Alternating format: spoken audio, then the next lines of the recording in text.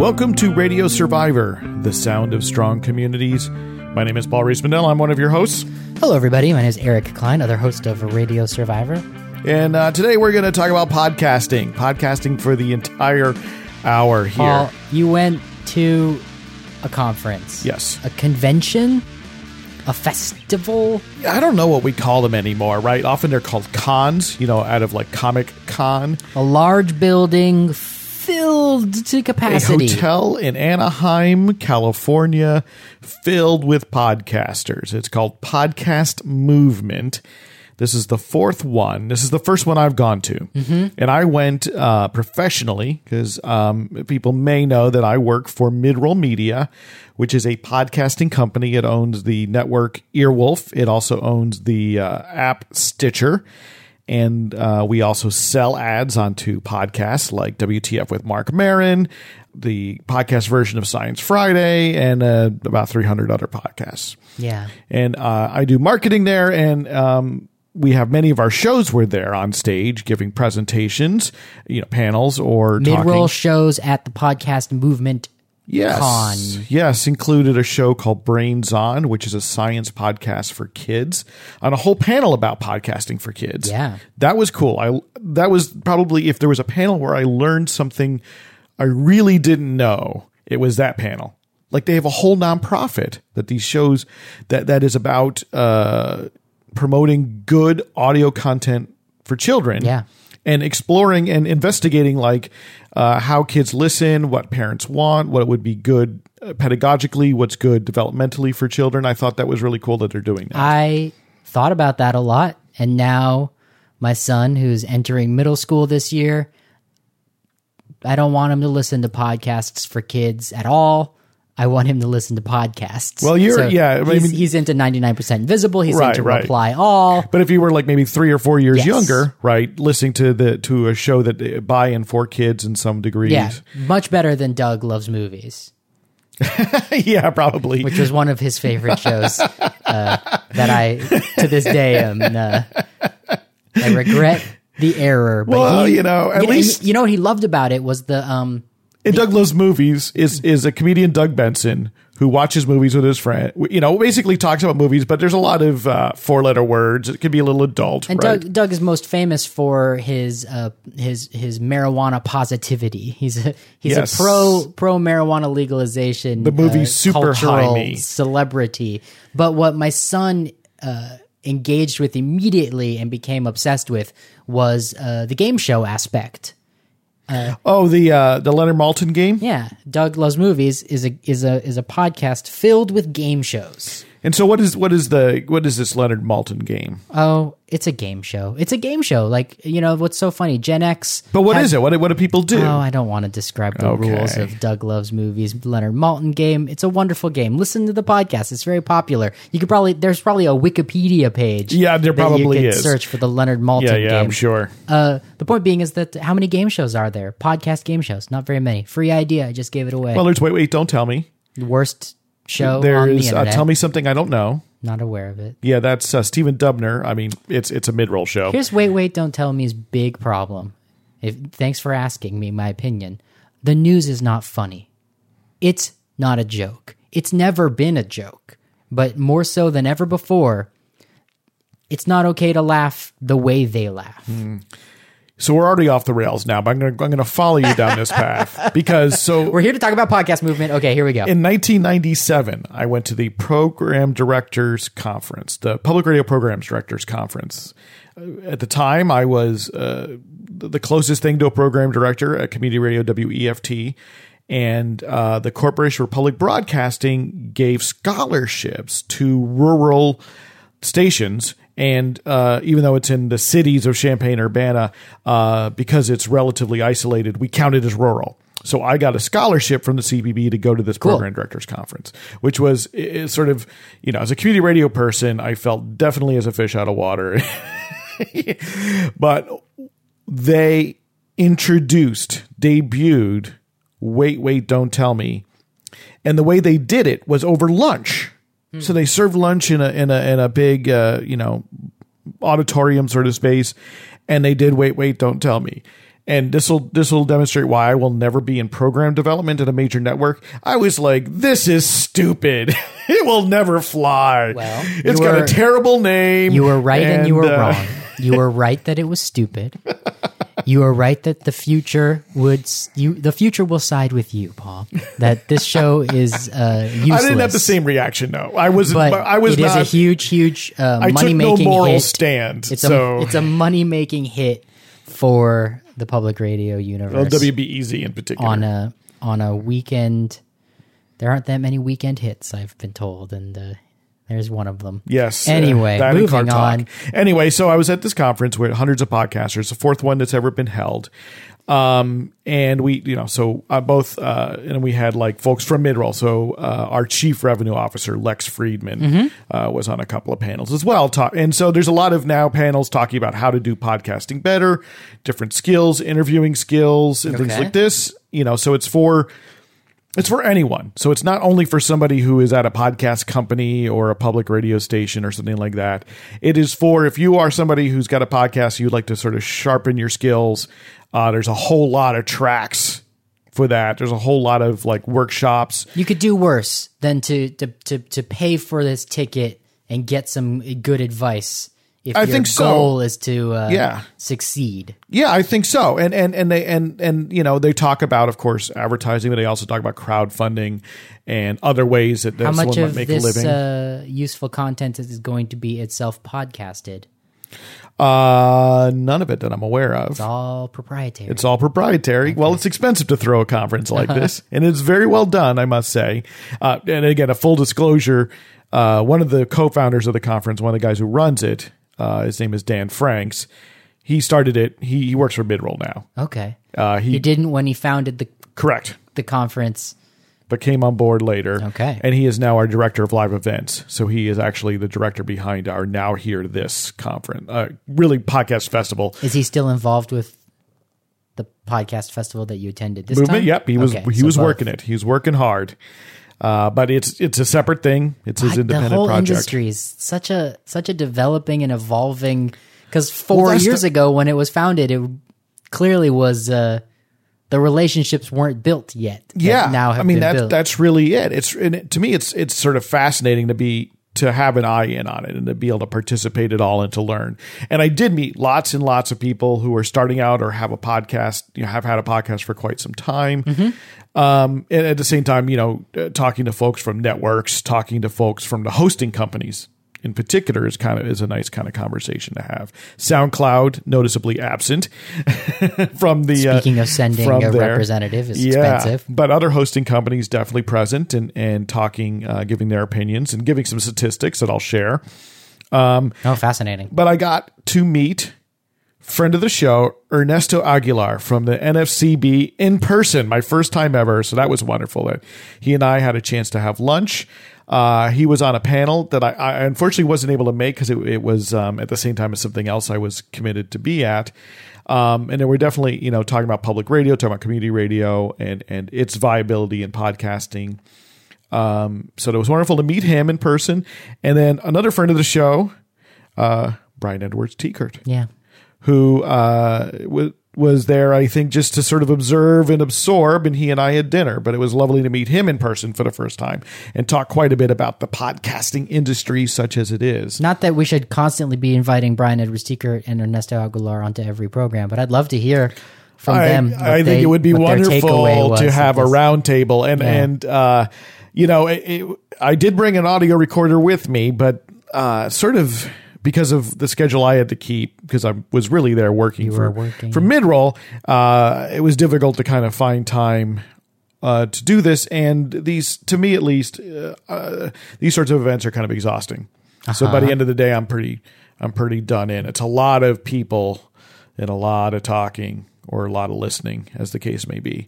And that wears me out. This is interesting because on our show, Radio Survivor, we live in a universe of radio, which is internet radio. Radio we consider podcasting part of radio. Radio that you can download to your phone with an RSS feed. Right. Radio. We care about radio with a dozen listeners. We care about radio with thousands of listeners. But most importantly, there's a community non-commercial ethos, right? We're proud of the work, even when it cannot pay for itself. It cannot be monetized. Right. And you went to podcast movement, and I would assume that the majority of the focus of the people there is we need to get this monetized at some point. So I don't know yes and no. Okay. So I think it would be a misrepresentation to say that people are there specifically and only to make money. I think that people would like to be compensated for their efforts. It's better if it's not a hobby because you can do it better. Right. I mean, I don't think that there's anyone there. I think there are people there doing it as a hobby. Right. I mean, people go to conferences for their hobbies. What is Comic-Con except one big hobby? Well, geez, I think you could make an argument that it's actually one big entertainment industry commercial. Except the people who go, Sure. the thousands and thousands of people who go to sit in fans, on yeah. panels. I mean, that's a hobby, right? Yeah. And so I don't think that it is fair to say that, because I severally talked to people who are saying, I can afford to buy some mics. And, or I do this as a hobby and that's the way it's always going to be, but I'd like to do it better or whatever, so I think many people are on a track in which they'd like to professionalize, but I think it would be unfair to say that is the crux of it. The crux Sure. of it is probably if you want to improve, you want to do it better, or you want to grow, or you want to figure things out, that here's a place where you can do it. There's a critical mass of people where you might be able to do it. And I don't, but it's certainly some of them are making a living. Some of them would like to make a living. And by the nature of the privilege of being there, everyone's got a leg up. I mean, if you can afford to go to the conference at all. Sure. Yeah. And there are different ways probably of discounting or whatever. It's not something Sure. I have an eye into, but frankly, it costs probably less, it's not very much more expensive or costs less than a vacation in a lot of cases. Or, Right. and I think those, to kind by of, the way, I'm just curious. Sorry, I'm teasing. What? I haven't been on a vacation in a very long time. Right. But, I think that there's a lot of ways that people choose to spend their time and money, and somebody might go, to baseball camp or fantasy baseball camp, right? I mean, and so somebody chooses to go to podcasting, and some of the folks there certainly are serious and really want to professionalize, and some folks are somewhere on a sort of a sliding spectrum. So it's a weekend conference? Is a week? No, during the week. This was during the week. So it was from Wednesday to Friday. Okay. So clearly which I appreciated, because that meant I get to come home and have a real weekend afterwards, Sure. rather than sort of having to go back to work on Monday. A working weekend. That's no fun. Exactly. So I'm not really criticizing that. And, and it is, and that is part of it, of course, is the opportunity to meet people and talk with people. Panels. Morning to night. Yes. And they break it up. They're keynotes. Which are individual presentations. And of course, there are social events pretty much every evening. There was a party or two of some sort. They have the Academy of Podcasters Awards, which they do. So they give out trying awards. to start a brand there. Where they give out sort of Comedy Bang Bang is a show that got an award, for instance, for comedy. But they give out like these sort of like lifetime achievement awards for people who've been in the industry like a decade or so and things like that. That's hilarious. Lifetime Achievement Awards, old timers. Yeah, well, it's a young industry. Yeah, but it was an opportunity. I mean, to sort of, I don't really go to podcasting event. I mean, as much as we're in it, I go to community radio and independent radio kind of events with regard to Radio Survivor. So I think it was an interesting thing to be able to attend and hear what many people think. I even had an opportunity. I just by chance sat down next to a gentleman who turns out he's a professor at Muhlenberg University. His name is John Sullivan. And he's writing a book on the political economy of podcasting. Political economy. Yep. Make sure that I know what that means. So political economy is looking at the economic structure of an industry. The media is one place, highly studied. Yeah. But examining it from the standpoint of also like what is the political forces at play. It's really the approach we take here when we think about, what are the investments being made by companies, how they lobby the FCC. If you're the Clear Channel, iHeartRadio, how you're lobbying the FCC to make decisions in your favor, in your economic advantage. Understanding that economics isn't necessarily a strict natural science, but that there's a tremendous political and social element to it that so interchanges in the structure. I have two thoughts about the political economy of podcasting then. One, tomorrow will be vastly different than yesterday. Almost literally, but probably not. Right. But at least 2017, January of 2017, the political economy of podcasting is going to be vastly different than December of 2017. But it's an historical method, right? And so what you do is you examine how did this happen? Yeah. Right. And when we've talked about low power FM, we've examined how it happened.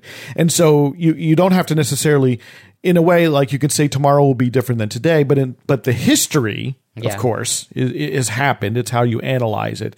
And the idea that the history will have an influence on the future, and that the history of podcasting, how it has developed, this is a great way in, by the way, is on the one hand, it's an accident, right? There are factors that were at play and they turn out a particular way. And the accident of how it happened isn't necessarily the only way it could have happened. Right. It's not like deigned by a superior being. So it's not natural in that way. Sure. At the same time, there were actual decisions made by real actors, whether they be companies, individuals, or it could be government entities, on the one hand, that resulted in it. Multiple different possible futures. We always would have had radio delivered on the internet, right? Somehow, with some the way. internet, I think that's right. I think you can definitely say that. But the idea that that one particular company, for instance, would come to define the brand of this internet radio, and it accidentally get called podcasting for a decade. It reminds me of I was talking with some parents at a coffee shop, and the one parent was mentioning a child asking them, like, why do we even say pick up the phone? Because in the iPhone universe, you answer it. You don't pick up anything. Yeah. But we still talk about picking up the phone. Another child was fascinated to discover why PowerPoint slides are called slides at all. So that was based upon they once were actually photographic slides you had to project. So here we are in 2017. We still call it podcasts, but my grandma still called her refrigerator an icebox. Exactly.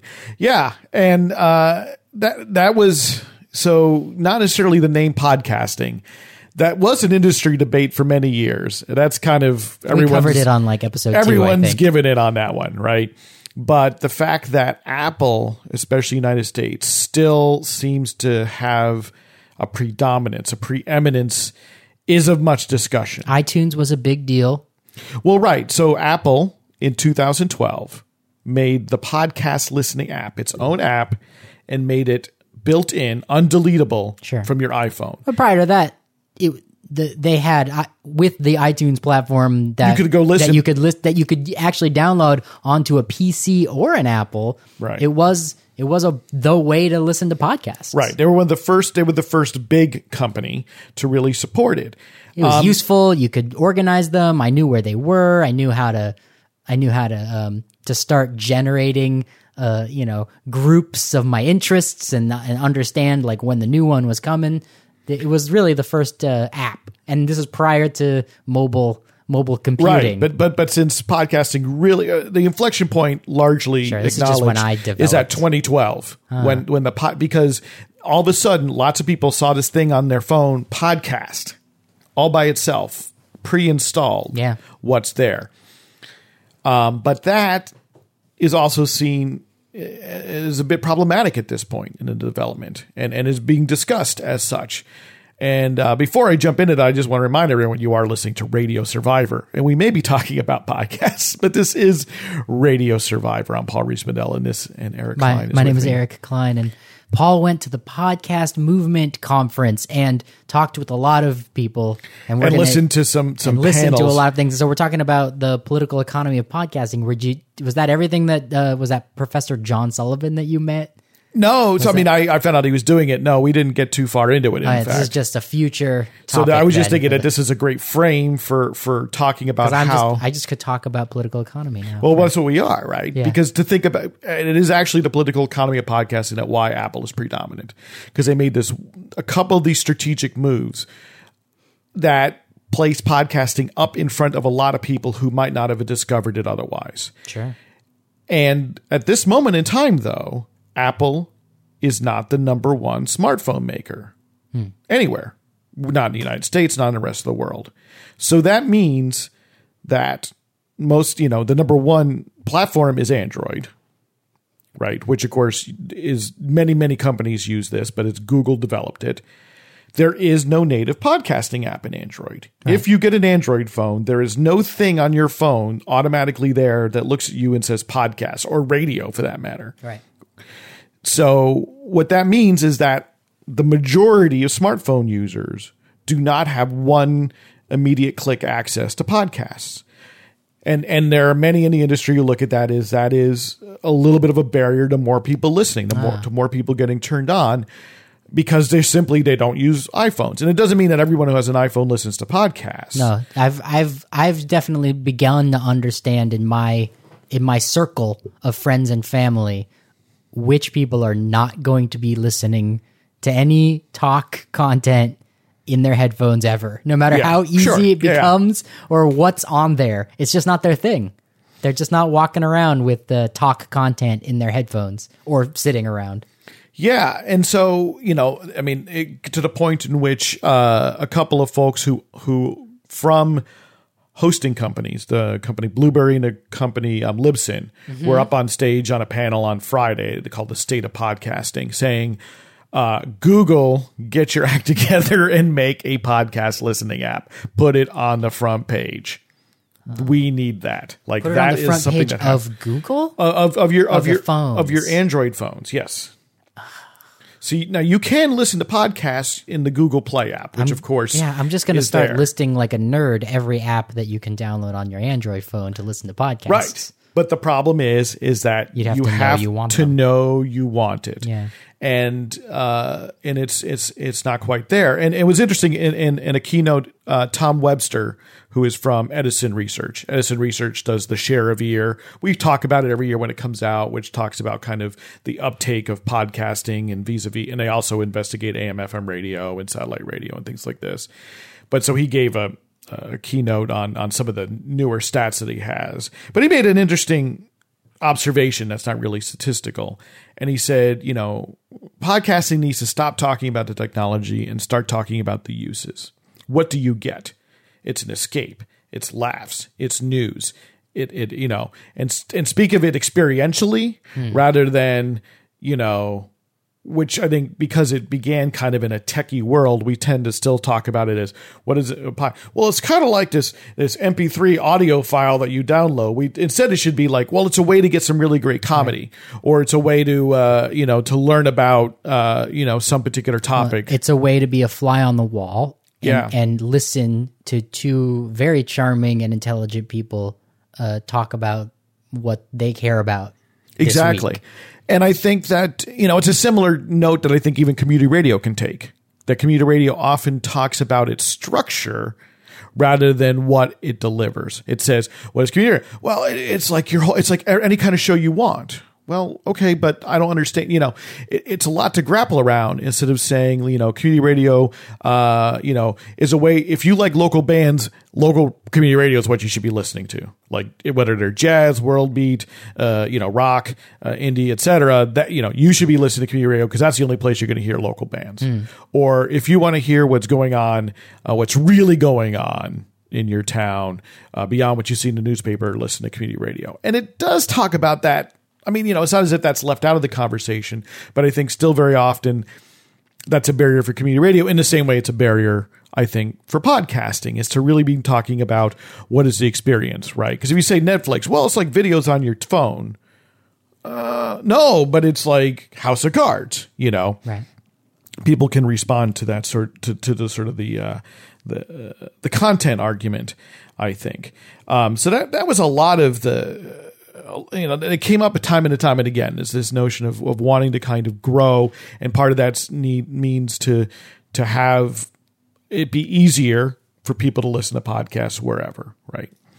But there are some sort of interesting stats about podcasting I learned. So Tom Cochran, who owns Blueberry, he talked about how it's a platform to put your podcasts on. Yeah, so and he said at least on his platform, he said 90% of the podcasters are independent. Right. And that the attrition rate, meaning the churn, the number of podcasts that just go away, he says he's seeing it slowing. Okay. So more people are coming in maybe eyes wide open, understanding that this year it's not going to necessarily pay for itself. Yeah, that's what I'm assuming. Or yeah, maybe. I know he didn't get too into it of like what that would be, or people who are starting podcasts maybe realize that even they're not even worrying about the economic part, because I think many people aren't, realize that it will take a while to develop an audience. Yeah. That you're just not going to drop 2 episodes and all of a sudden have 10,000 people which you might have accidentally believed was possible in 2009. Yeah, because it seemed like it seemed like if you were brilliant enough to even have the idea to talk into a computer, that the audience would I think there's a flock to your light bulb like moths. Yeah, I think people are getting more sophisticated about that sort of thing on YouTube and in podcasting, because they're understanding that, oh wait, they're sure lightning strikes, but it is lightning, and so therefore more people probably have cousins that failed at podcasting. Yeah, maybe. And the interesting thing is he brought out the stats for friends in college who quit their podcasts last year. Todd brought out the stats for downloads in terms of countries, and at least on Blueberry, number 2, Brazil. Oh, okay. Cool. He said, I don't think this necessarily represents the industry as a whole, but I'm sharing that we might have an outsized representation in Latin America, but Brazil is their number 2 country. We're going back to Alvaro Burns, correspondent for Radio Survivor, to find out why Brazilians love podcasting. Yeah. Alvaro, let us know. Absolutely.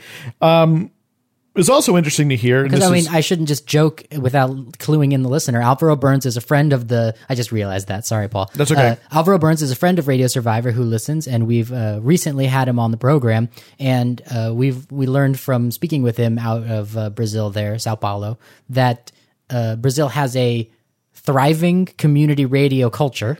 And he is a community radio broadcaster. And he is a community radio broadcaster and podcaster. And so from this tiny window into Brazil, I can only assume there's an audience for audio content streamed over the internet. Yeah, because Brazil has a pretty well-developed internet infrastructure.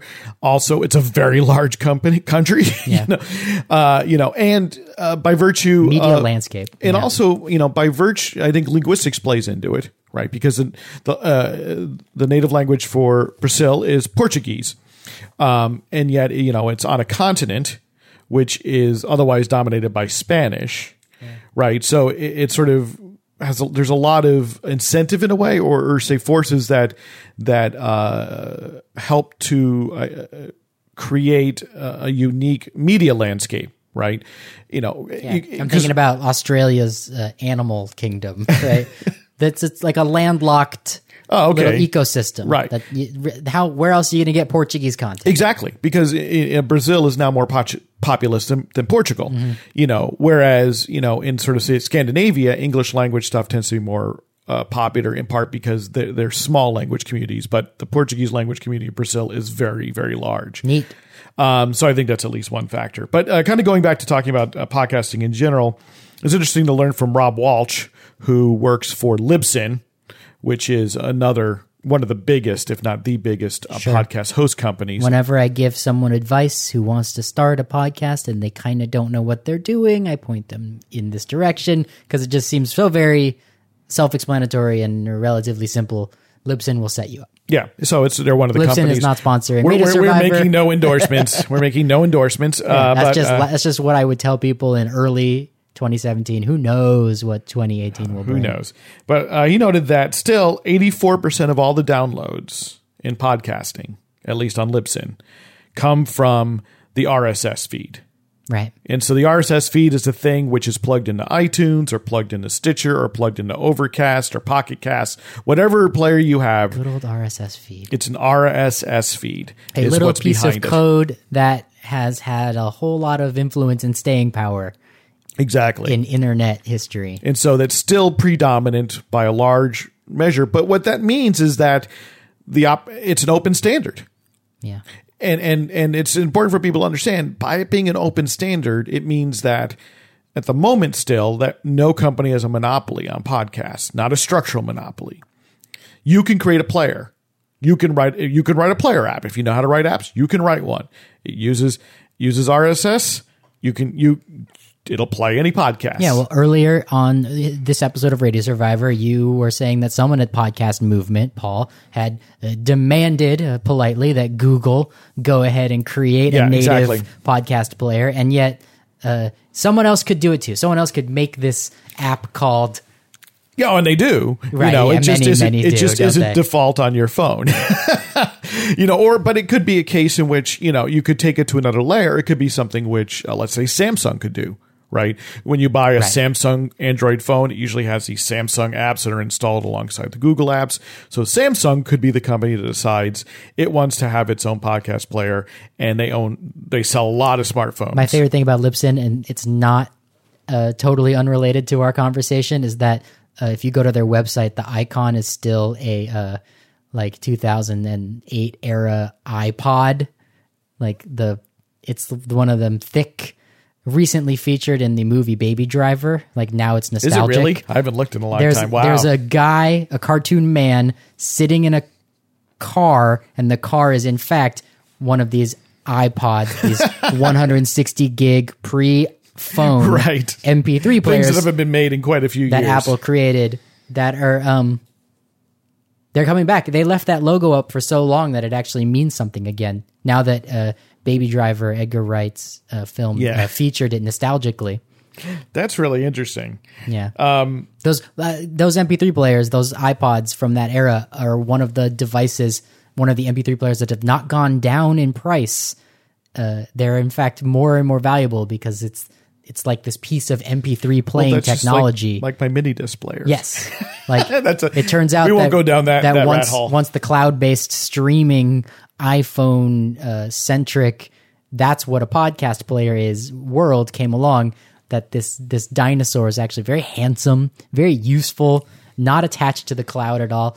I'm never going to part with my I never owned iPod. one. I've never owned one. So, but anyway, Libsyn. And a little bit to this point, sort of the last part of maybe the political economy here of it, but to the point of the folks who would like to turn it into a business. Yeah. We heard from Mignon Fogarty, who is Grammar Girl. Oh, okay. So that's her podcast, and she's built a business out of it. She joined forces with Macmillan, the publisher, to create the Quick and Dirty Tips podcast network, of which Grammar Girl is like their top podcast. So she's built a bit of a business, although she also, I think she is a professor at University of Nevada, Reno as well. But what she said is a podcast business is a lot more than a podcast. And what she means by that is that I'm nodding my head that there's a lot else you might need to do. It's more than just recording voices and putting those voices on the internet in a feed. It's so much more. Yeah, and that on the one hand, it may be about making sure you're spreading your message far and wide. Having to tell people about your podcast or create other sorts of content, as they say, on other platforms, whatever they may be, so that it's complementary and maybe feeds into your podcast, but that you may need to do that. Also, she suggested you might want to have merchandise if there's something that relates to your show. For her, I think she has books. She's part of a publishing house, so that makes a lot of sense. But certainly many podcasters sell things like T-shirts or, may have other sorts of merchandise that's related to what they talk about. For instance, we talked to some friends of yours who have a show all about tabletop gaming. If you have that, you might consider, well, maybe I'll open up an online store that sells tabletop games. Sure. And the podcast is part of that whole system. I realize it may not sound useful to community radio, right? Except for the fact that, frankly, community radio does this. Tote bags, CDs, t-shirts, all this stuff that you give away as part of your fund drive is very similar to that idea. I mean, it's in the gift kind of way, but of course the IRS doesn't look at it looks at it as a gift. Meaning if you take your tax deduction for giving to the 501c3 and they give you a t-shirt with a value of $10, you get your donation minus $10 off your taxes. It's counted. Mm-hmm. So, that sort of merchandise aspect is real and acknowledged in the real world. And I think many podcasters do that. They have t-shirts, they have other related merch that they give to people. So even if they're doing more of a Patreon kind of thing and it's more of a donor model, they may still give something in exchange for those donations in addition to maybe actually selling something. But I thought that was interesting advice, visions of sugar plums dance in my head. I can see the Radio Survivor t-shirt. Oh, we have a great design. Yeah, we just need to complete that package. Yes. I'd be the proud wearer of said t-shirt. But another thing Mignon said was that don't get it in your head that you have to make a serial style podcast to even make it a business or make it a part of your living. You don't have to have this super sophisticated level of production. She noted that even at Macmillan, some of their shows are single host or just two people talking, and they have some more sophisticated productions. They have a audio drama they've recently released. Cool. But that you don't have to sort of hem yourself into thinking it has to be, quote unquote, public radio style shows in order to find an audience, develop an audience, and possibly make a living.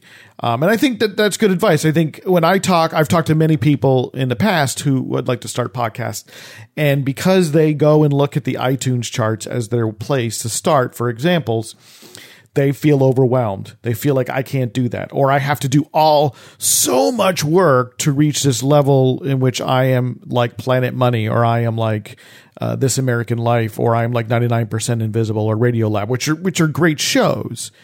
And I always try to say, well, no, you need to do what you do well. I mean, and you should think about who is your audience, as we've talked about. You should think about what is it you want to accomplish, why are you doing this?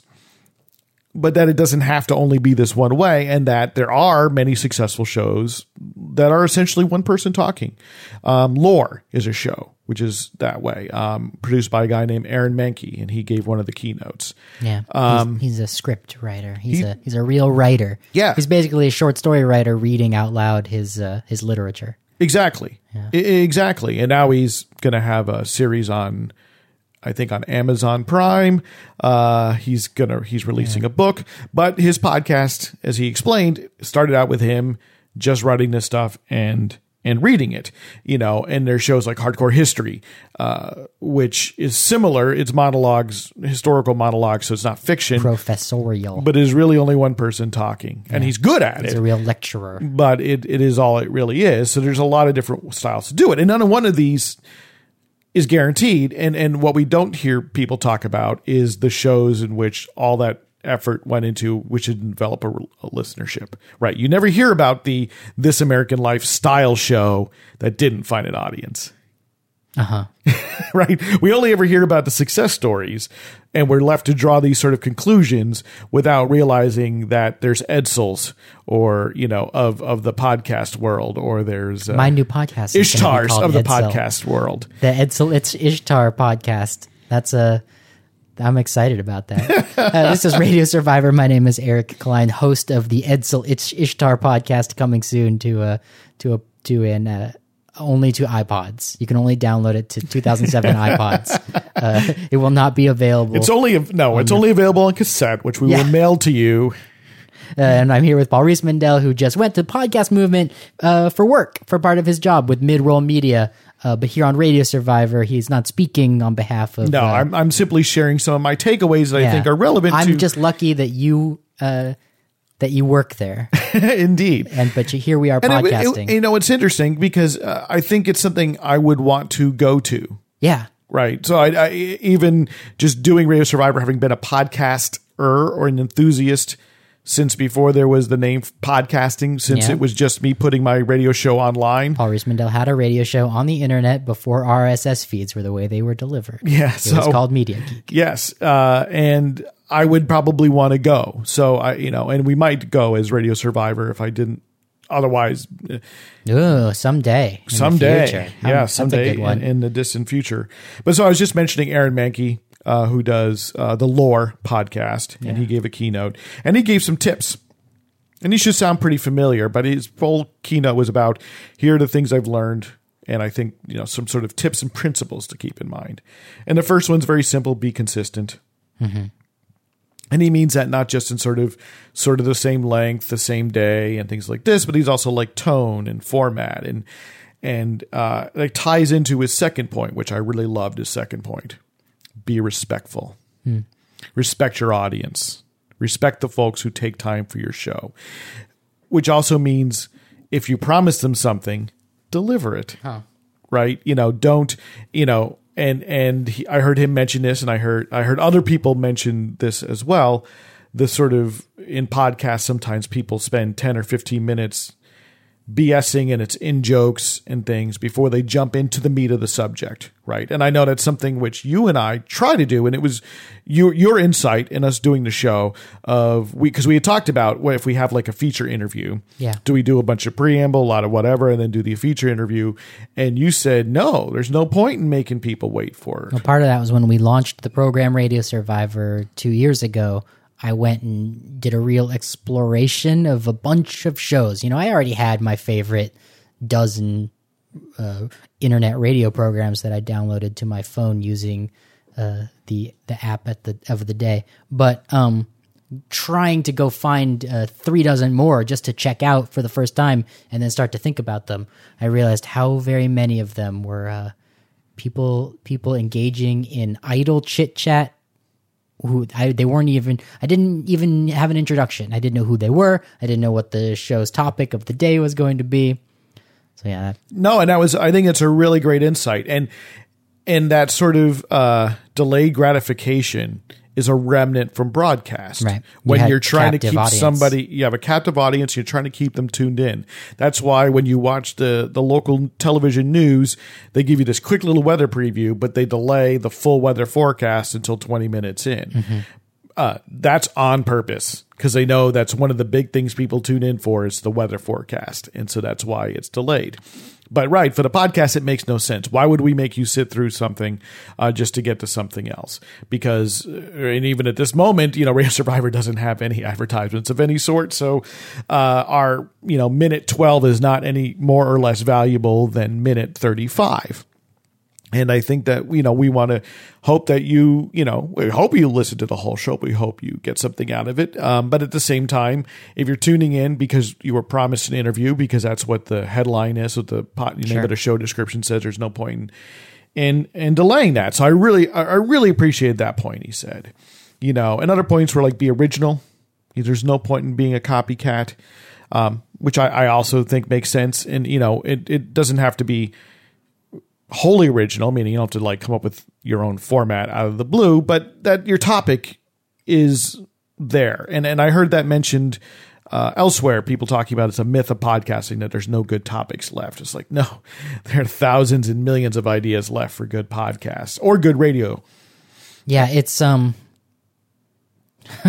there are so many ways to fill up this ear space.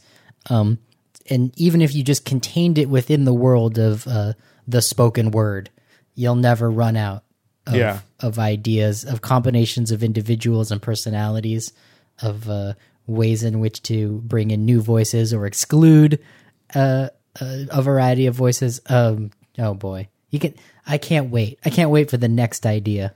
Yeah, exactly. I mean, I can't wait. I agree. And then he said, be focused, right? And I think that makes sense. I mean, especially if you want to turn your podcast into something that might be more than a hobby. But he said, there are a lot of controllable things in what you do. So focus on those and not luck. And what he means is really those other principles. Like you can control whether or not you're respectful of your audience. You can control whether or not you're being consistent. Those are things that you can choose to do or not do. Whether or not, it turns out that somebody with a lot of influence online decides to like your show and tell everyone about it, you may or may not have access. You may or may not be able to control that. That a book publisher hears your show and calls you up out of the blue, you may never have any control over that. That's luck. But that all these other factors that are basically about making your show something which, one, is easy to listen to, but two, people may anticipate listening to. Right? Instead of this sort of like, oh, this show is fine, so much as when's number 2? When's number 3? What will make them come back? What will make them anticipate? What will reward them for their investment of subscribing to it? What will bring them back? And then I think that's what he's talking about is these other factors. And I think that these are just as transportable to somebody who's doing a radio show.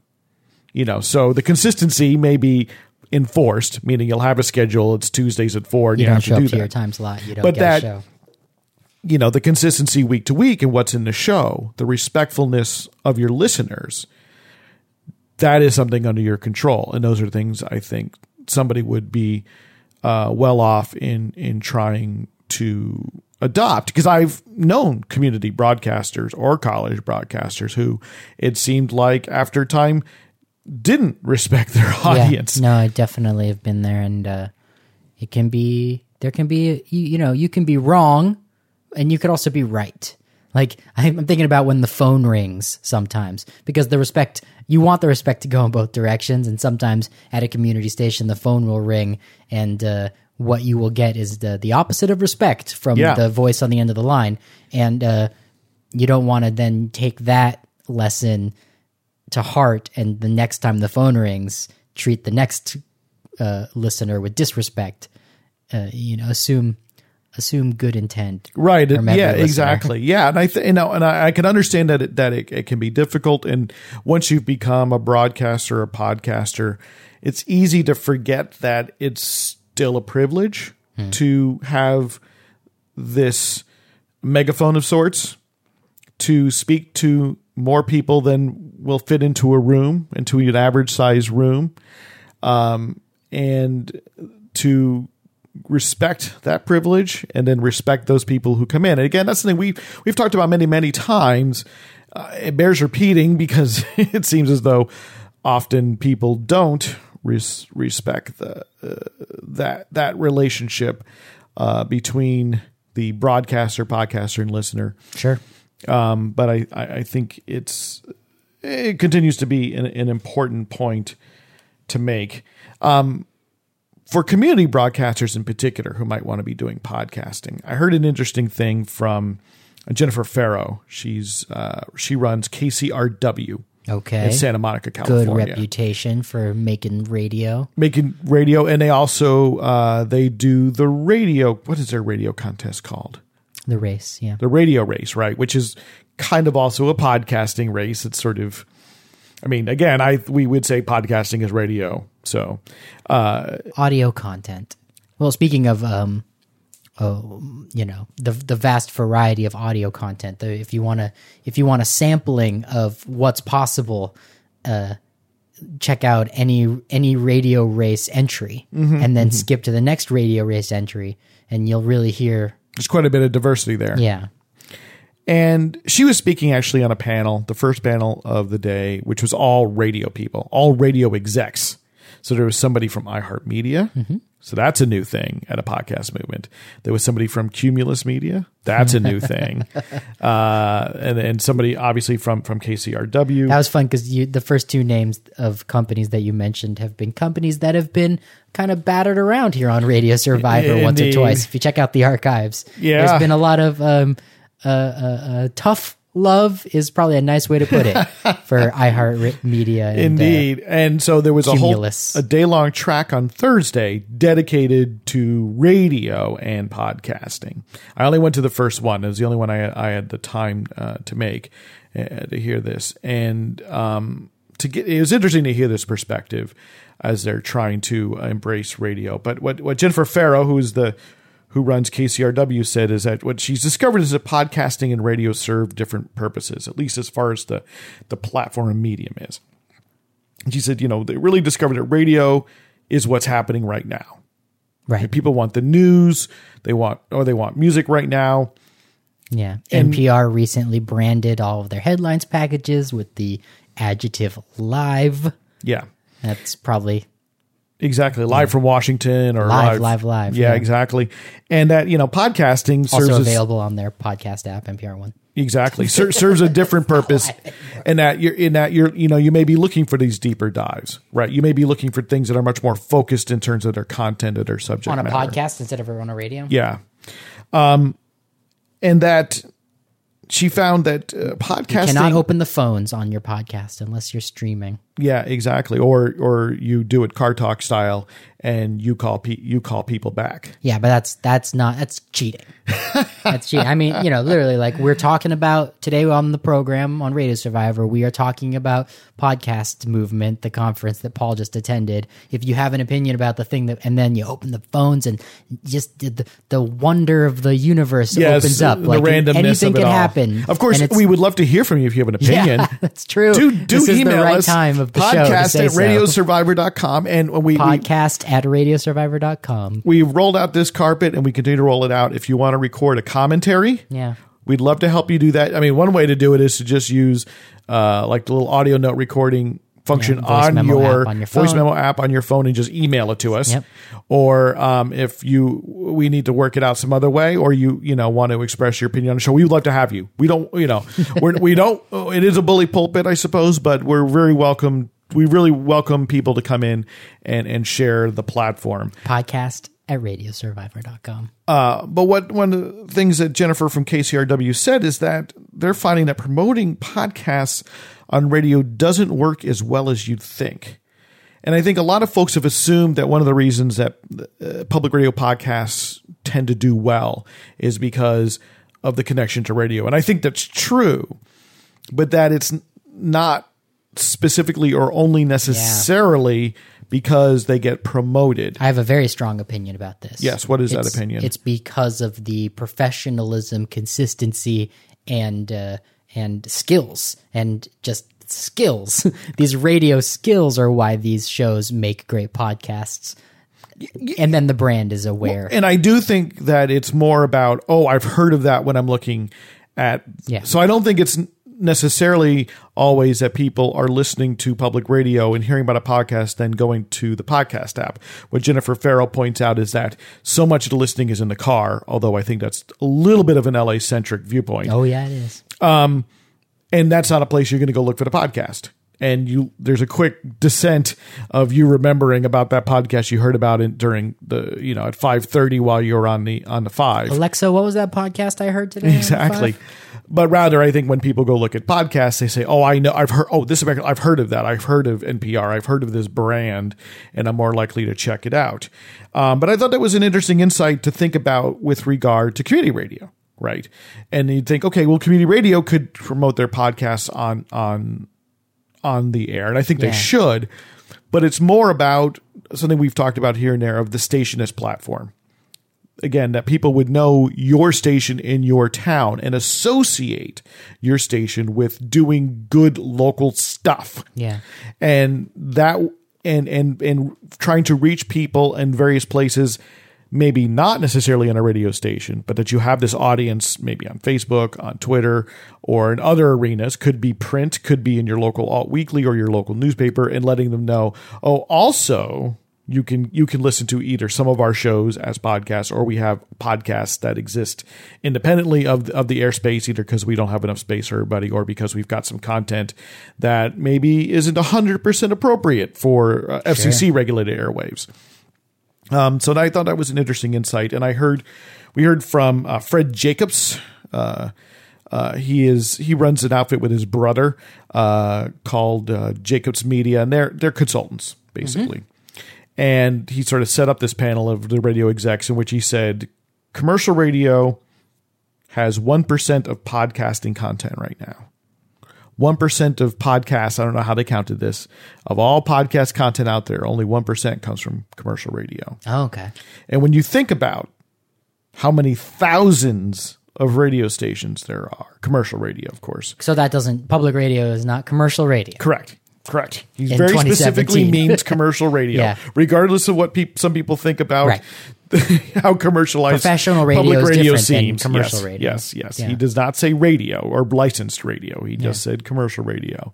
And that's interesting when you think about how many stations there are. Right. And even if a lot of it is... Well, I would reference listeners back to conversations on Radio Survivor about Yeah. what's going on at iHeartRadio and Cumulus, where those are not expanding industries where they're taking risks. Yeah. Those they're losing jobs every week. What the guy from iHeart said is what they're finding is that they're taking their most popular sort of morning shows Yeah. and turning those around into podcasts as quickly as they can. Needs tend to be kind of host team driven. They might have some music, but there's a lot more interview, chit chat kind of based shows, and turning them around quickly because of the fact that it let people kind of finish their commute, if you will. So if your commute is maybe like 45 minutes and you know, you had to get out of your car and go into your office and you didn't get to finish hearing that interview with Taylor Swift, you can go back and get the podcast to finish the end of that interview. And that seems to be where they're finding some success with podcasting. But that said, you know, there's only so many big morning shows, you know, like the Elvis Duran sort or Breakfast Club sort. I wonder how well that interprets to, like, there are still local morning shows even outside of large, you know, top 20 markets. I wonder how well that works. Maybe it does. I mean, it's really a question. I have really no idea. One of the most popular podcasts in Portland, long-standing and successful, is a real Radio Survivor. They're the Fired Morning Show hosts, and they went indie after losing their jobs. Are they still going? Yeah, they're still doing it. Why do I not know this? Why have we not had them on the show? It's called Fun Employment Radio, and I'm not a listener. I'm just aware of their work. Do you know what station they're fired from? I forget. Okay. Yeah, look them up on Wikipedia. We need to go look this up and close that loop. But yeah, they do quite well in Portland. You know, Portland's a teeny tiny media Well, place. and that's something which I think, you know, too often, you know, podcasting is dominated by this sort of national perspective. Yeah, like, you know, you don't get on the iTunes charts unless you are nationally popular. yeah, and radio is a fundamentally local phenomenon. Yeah. Right. There are no national radio ratings. They don't exist in a way that does for like television ratings. Yeah. It's always local, and that's a gap, right? Well, it's a funny thing if you're thinking about the advertising ecosphere. Like, of course, there are going to be some brands that want to sell you their product over the internet and can ship them anywhere, but you're never going to hear a podcast ad for the local restaurant. Well, you will, because the very Paul's nature eyes are of twinkling. podcast advertising will probably change. Local ads. It's something called ad injection. It's happening already. It's imperfect, and it's very controversial in many cases. Why wouldn't Spotify? Yeah. Well, I mean, if you listen to Spotify or Pandora, you'll get local ads. Right. So it's the same technology. Paul Rees-Mandel of Radio Survivor, I'm really excited that you have reported back to me, Eric Klein, from this podcast movement conference that you attended. Gosh, was that everything? That was everything. Go to our share? website, radiosurvivor.com/podcast to catch show notes. Click links to things that we talked about on the show. We are listener and reader supported. Learn how you can help us keep doing what we're doing by going to radiosurvivor.com/support. I need to ask you, how is podcasts doing? Like, are people? I'm in this universe of anxiety and fear about the future. Are people who podcast I more think they're hopeful sanguine. than others? I think they are hopeful and sanguine. This is interesting. And I did hear folks, like, conversations, of course, mentioned the current political climb. Sure. As often as a background. But if you went to like a conference of newspaper reporters, for instance, right, those people are losing jobs. Right. And I think that it'd be hard for podcasting to lose jobs unless unless it were on a tremendously steep decline. It's not big enough to fail. It's not yet big enough to fail. Hey, that's the title of today's episode. Thanks for listening, everybody.